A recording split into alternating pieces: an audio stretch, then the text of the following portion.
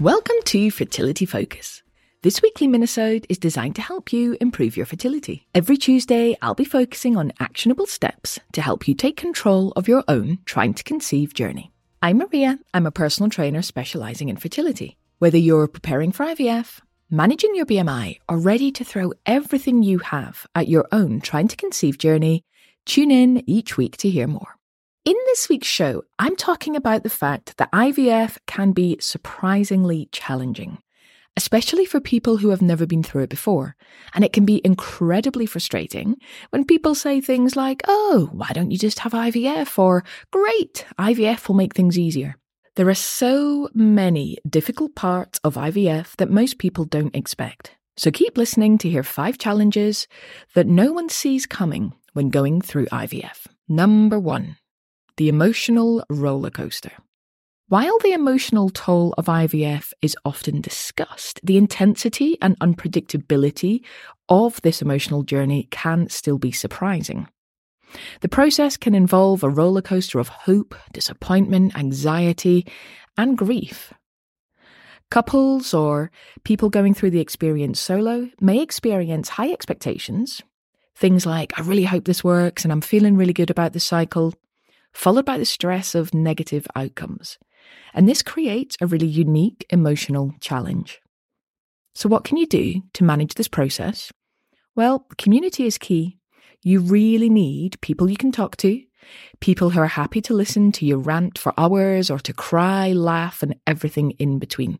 These emotions will definitely come. It's being prepared for them and how to manage them when they arrive. Number 2, medication management. IVF involves a strict medication regime that can be overwhelming. The need for precise timing and dosage of injections, hormonal medications, and other treatments can be challenging to manage, especially for individuals who may not be accustomed to administering injections or dealing with really complicated medication schedules. On top of this, many women going through IVF, IUI, and other fertility treatments, they're often very busy with work, socializing, seeing family and friends, or even looking after children that they already have. So, organization is key, and it may be that you do actually need a medication calendar, where you write down everything you need to do and when, and just make sure that you have access to that calendar at all times. Number 3, the financial strain.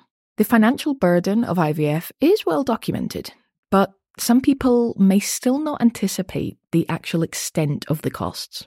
Regardless of where in the world you live, IVF can be expensive, with costs for multiple cycles, medications, and associated procedures adding up really quickly. And it can be an unexpected source of financial stress. Now, in the UK, you may be lucky enough to get treatment on the NHS, and yes, this can be a huge help. In the US, maybe your insurance will cover some or all parts of the IVF process. But for some, the reality is that you're going to have to self-fund, and this can be incredibly stressful. Some people save, some people take out loans. Now, if you're worried about this yourself and you are a UK resident, please do go back and listen to our podcast episode with Lucy from Gaia. Gaia is an insurance company making IVF far more affordable for those that qualify for help.